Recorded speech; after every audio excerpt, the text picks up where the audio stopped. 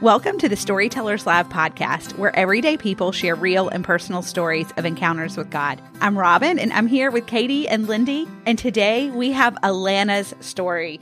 And Alana, she's from Boise, Idaho, but as you will hear in her story, she's a military wife, and she's lived in Hawaii. That's what caught our attention. Jealous.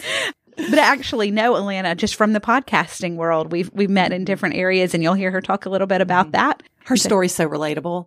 I just think it is for so many people listening today. You're just going to be able to relate to it because a lot of it is about, as women, we want to serve God. You know, we really strive to serve Him. But if we're honest with ourselves, we want Him to serve us in return, don't we? Right. We want to have an easy, good life. And when life does not turn out easy and good, what do we do with that? She's very honest about what she does with it and how God brought her to a place of saying, do I have your attention now? Right. And so here is Alana's story. Before Alana's story today, we do want to give you a friendly reminder that Discover Your Story, which is our Bible study, is on sale for $12. It's normally $15. So we are having a spring sale now through March 17th. And as you know, Discover Your Story is an 8-week Bible study that has taken 8 of our podcasts and tied them directly to scripture, small group discussion, and prayer prompts. And I was talking to somebody the other day, and they actually reminded me, they said, you know what? I did this all by myself and got as much out of it. So you don't have to be in a small group. You can order it for yourself or for a friend. That's right. So if you're interested in ordering Discover Your Story, you can go to our website. That's storytellerslive.org/shop. Or you can go to our Instagram account at Storytellers Live Podcast, and there's a link in our bio there. You can look at our show notes. It is all over the place, so you'll be able to find it easily. So go ahead and order that today. Find a group or do it on your own. Well, I am so delighted to be joining you all here today. My name is Alana Dawson. I'm a podcast editor and coach. I'm a mama of 2 girls and 1 very, very naughty French bulldog. He is locked away, so we should not hear him in this recording at all today. I'm also a military spouse. My husband has been in the military for almost 20 years. We're about ready to retire, which will be a big change and transition for our family, but we're very excited for the next chapter in our life. And I'm so excited to share with you today. So, like many of you probably listening, I was raised in a church with a very loving, faith-filled family. I attended youth group. I had a heart for the Lord. I went to summer camp and all the things that a quote unquote normal girl growing up in a church would do. But my view of God was very much, I saw Him as if I checked all of the boxes, then life would be really good, right? If I did the right things, then just naturally my life would be easygoing and what I wanted to. And then I grew up, right? We all do. Then I grew up and a lot of things challenged my view of God. So my story that I want to share today really starts in 2013.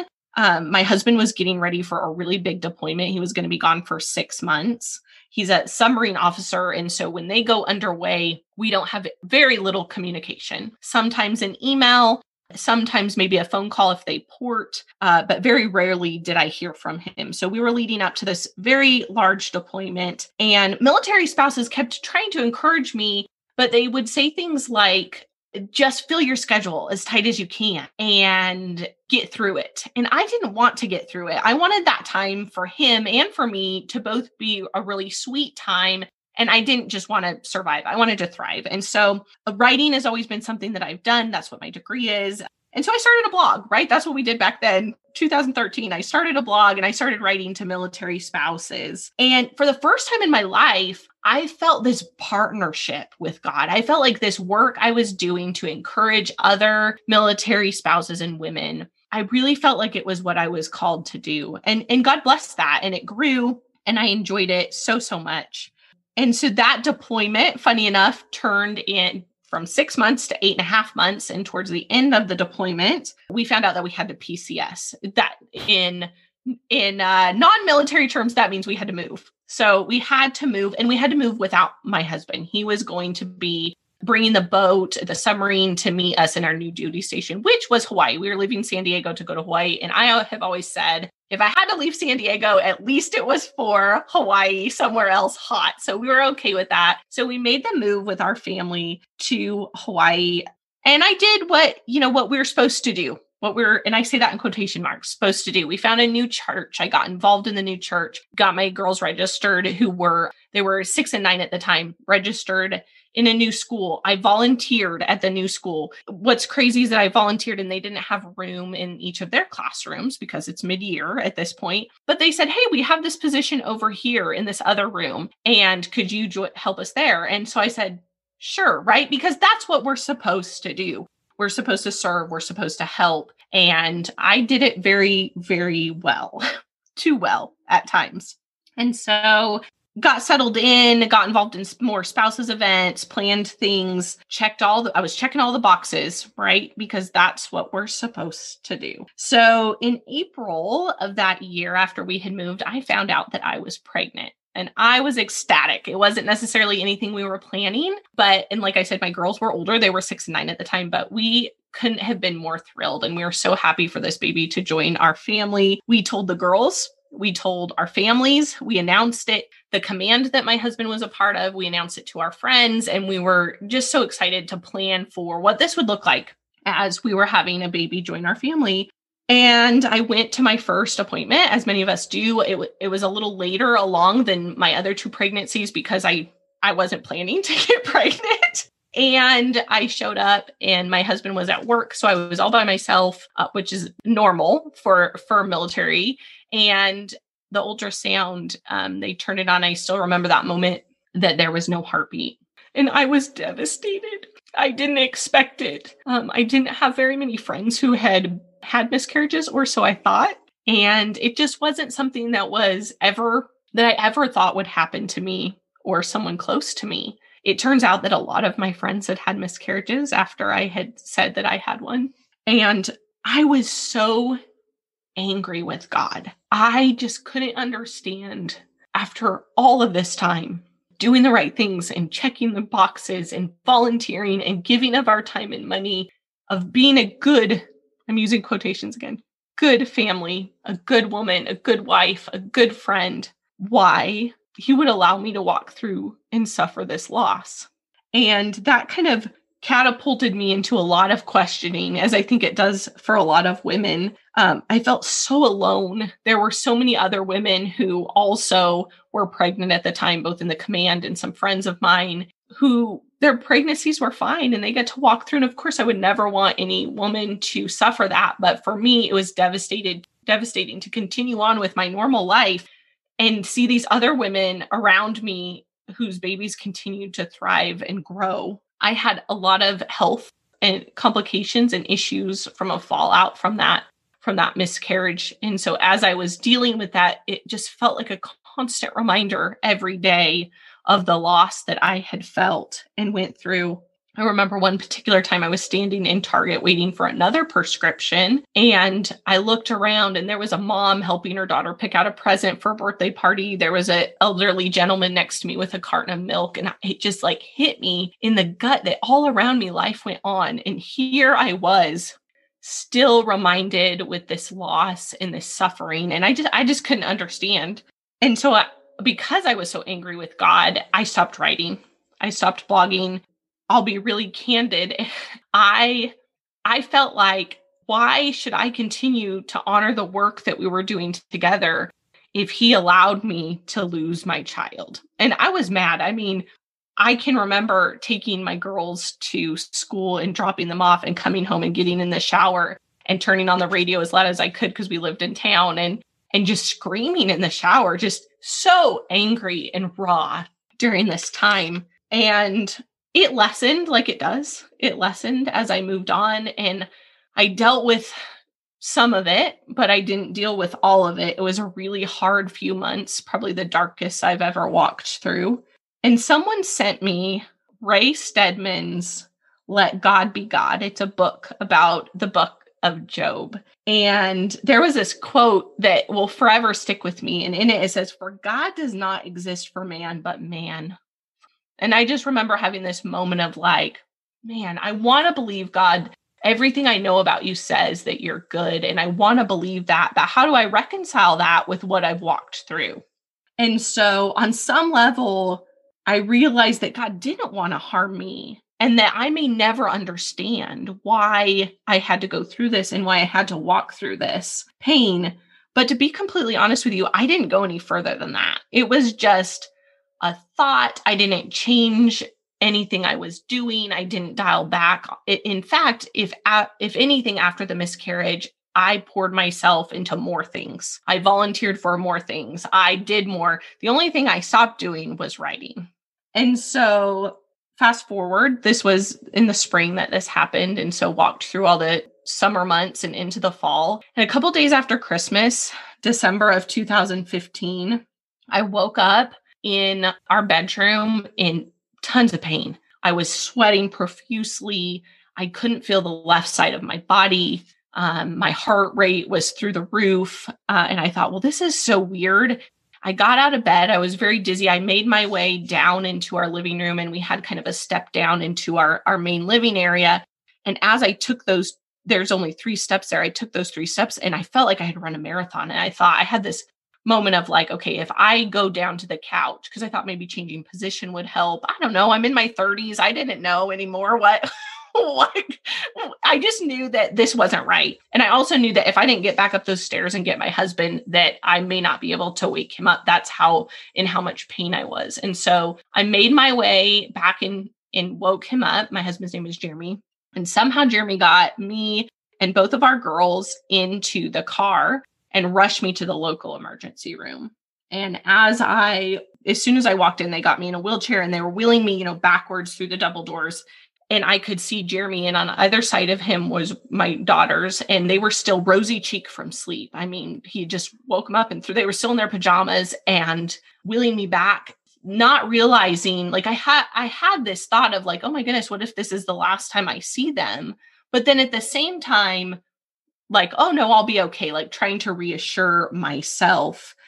And it turns out that they brought me in, they did some tests, and it turns out I had multiple pulmonary emboli, which is blood clots in my lungs. I'd had a deep vein thrombosis in my leg that had broke free and traveled to my lungs. And so my brain wasn't getting enough oxygen. And if those break loose, it can cause a stroke.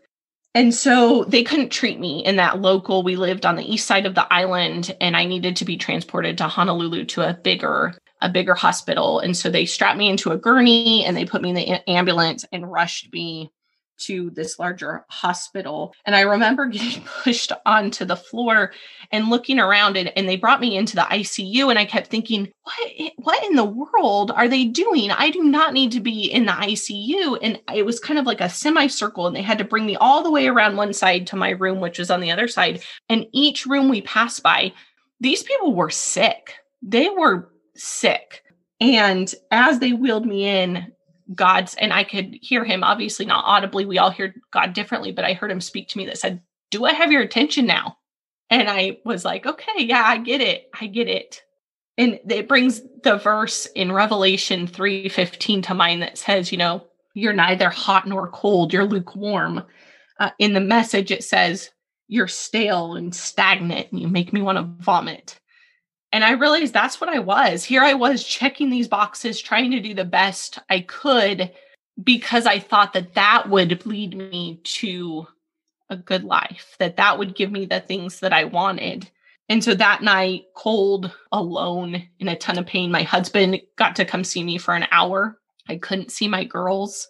They gave me a clot buster. They didn't know if they could break the clot that night. I was on 24-hour monitors, making sure that the clots didn't travel to my brain.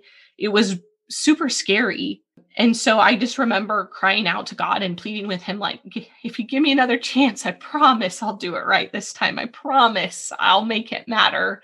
And that, like, not many people get that opportunity to like reflect on your life and go, wow, what am I leaving behind? What have I taught my kids? What will they remember about me? And I just knew that my girls would remember that I ran the rat race and I ran it really, really well. And I wanted them to remember more. And so thankfully, by God's grace, I walked in to that hospital thinking about that God was someone to be bartered and bargained with to get what I wanted. And I left knowing his grace and kindness. So I went home and I realigned all my priorities. I couldn't, because of my recovery I had to lay in our recliner chair. I was in so much pain. And so I had to, I just had to sleep there and lay there. And so I didn't have much I could do except for play with the girls and chat with them. And we watched movies. And luckily, the timing, my parents were coming to visit. And so they got to be there and help. But I literally took my agenda and my checkbook and I started Xing stuff out. And if it didn't align with my priorities, if it didn't align with what I felt God was telling me and putting the call in my heart, I said no. I quit almost everything. I joke that I'm a PTA dropout, but I really am. It's been 5 years and I've only volunteered in my girls' classroom once since. And I'm a great mom, and I can say that with confidence, even if I don't volunteer in their classroom. Somebody out there listening needs to hear that today. And I started writing again. So one of my favorite books is Big Magic by Elizabeth Gilbert. And I pull it out every January and I read through it and I remind myself of how important that creativity is. I started blogging again and then that led to a podcast, and that podcast led to women asking me to help them start podcasts. And now that's what I do. I run a small boutique podcast editing and production agency, and I coach women in a membership community to start and grow their podcasts. We found out not long after my pulmonary embolism through some tests and things that I actually have 3 genetic clotting disorders that I inherited, and that most women who have this trifecta struggle with infertility and getting pregnant and staying pregnant. And one day I was in with my hematologist early on and we were talking about all the different things I needed to do and medications to take. And when he heard I had 2 daughters, 9 and 6, he was like in awe. And he looked at me straight in the face. I even remember he grabbed me and he said, "Do you realize that your children are miracles?"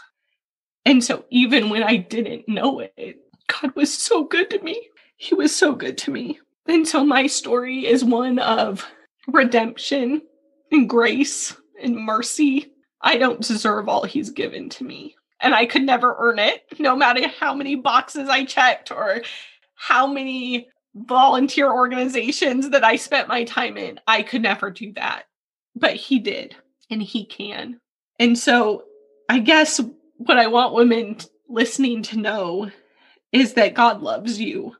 Like, he is a good, good, good God. And he didn't cause whatever hurt and pain you're going through today. I can tell you that much. Whatever you're holding on to, but he can use it for good. I think the bigger question that lies is, will you let him? Will you let him use it? And it's not easy. I don't want to sit here and think, have anybody think that like it doesn't hurt anymore. Just the other day, I was watching a show and there was a scene with a miscarriage.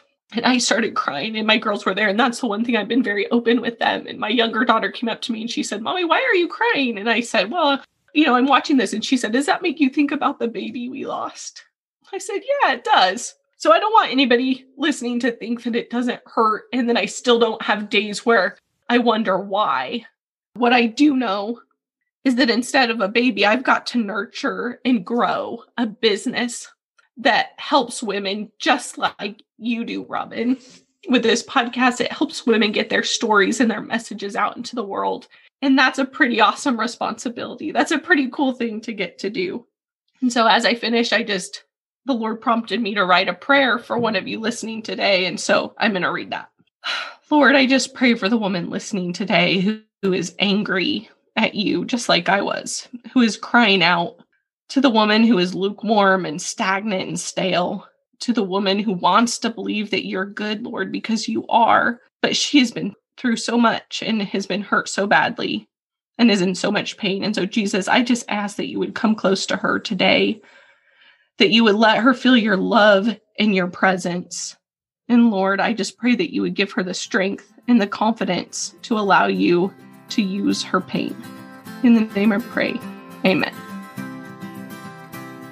Man, what a sweet prayer that Alana ended with. And we just want to thank her for sharing, just like we said in the beginning, just her realness for story. I really appreciated her perspective in this. Right. Because it wasn't just, I'm trying to do good for the sake of good, because yes, I need to check the boxes. But her expectation so that God will give back good, that just made me pause a little bit. What makes you think? Like, I don't know that I have anyone that's actually said it that way. Yes. And I go, oh, what are my motives? Really, really cause you to pause and think, because I don't think any of us would just say that. Right. But you got to dig deep at your motives. Yeah. Right. I know that when my father passed away, which it's been 8 years ago now, I was so angry at God. I mean, I was just like, just the circumstances that surrounded it. And I can remember thinking, I'm doing all these things for you. I'm leading Bible studies. I'm writing Bible studies. Why would you allow him to pass away that way? And it really, I struggled with it for months. I mean, it kind of went into a little bit of a depression over it, but it did draw me closer to him in a weird way, because I was so dependent on him in those moments of despair, because my husband couldn't help me. My friends couldn't help me. And I learned so much through it. And so what Alana was saying, as far as, God can use your pain for good, right? But you have to allow him to. I had to put myself in a position to be like, okay, God, your word tells me that you work all things for good. And so I'm going to trust that. And that good really, I mean, a lot of times we think we're going to be blessed through it. We're going to be blessed because we're going to be conformed to the image of his son. Yes. And I think we've called it in this setting before, the privilege of suffering. Yeah. Yes, there's the pain of suffering, but it is a privilege because it's what we're called to, really. I mean, hate to tell you, hate to spoil it, but I mean, we're no more like Jesus than when we're suffering. Yes, because we are so drawn to him. Another thing that hit me between the eyes is when she said, I just kind of paused and thought, what will my girls remember me? Her answer was that she ran the rat race well. And I thought, oh, that was me in my 30s, running the rat race well. Like, wow, my mom's always on the phone. She's always stressed out. She always has something else to do. If you're in that life phase, pause right now and think, what will my children remember? Yeah, because we have one of those days today where somebody comes home and we have this appointment, and then there's a ball game and there's a practice somewhere else at the same time, and dinner's going to fall somewhere, and don't be late. Like, Right. Yeah. But she came to the place, Alana came to the place of just, this is about my relationship with God. And it's really not about an expectation. And that he doesn't expect us to check off any box to serve him for his love and his faithfulness. I mean, it's free. It's a gift. That's why it's called grace. Yes. I really appreciated her kind of before and after view of God, that he went from a rules and check the boxes to we talk about it often, going from religion to relationship. And when you walk in relationship, all that falls away. Right. There's no expectations other than love. Yeah. And her epiphany at the end that her children, her children, of course, are miracles, and she knew that, but just God was working on her behalf all along. And that's another thing that we all come back to, is God is always working on our behalf, even in the suffering, even when we don't see him, even when we don't feel him, even when we're angry with him. Yeah. So thanks so much for listening. If Alana's story spoke to you, reach out and let us know. We've been getting emails lately of how stories spoke to you, and I cannot tell you how much we love them. Our whole team reads them. We cry regularly. We're amazed constantly at how God continues to use stories, and our storytellers really love the feedback. They want to know how God has used what they've walked through to speak to you. So let us know. And share it. Share it with a friend today. That's the best way to spread the word about Storytellers Live, is to share our podcast. Yes. And so thank you for listening, and we will talk to you next week. Bye.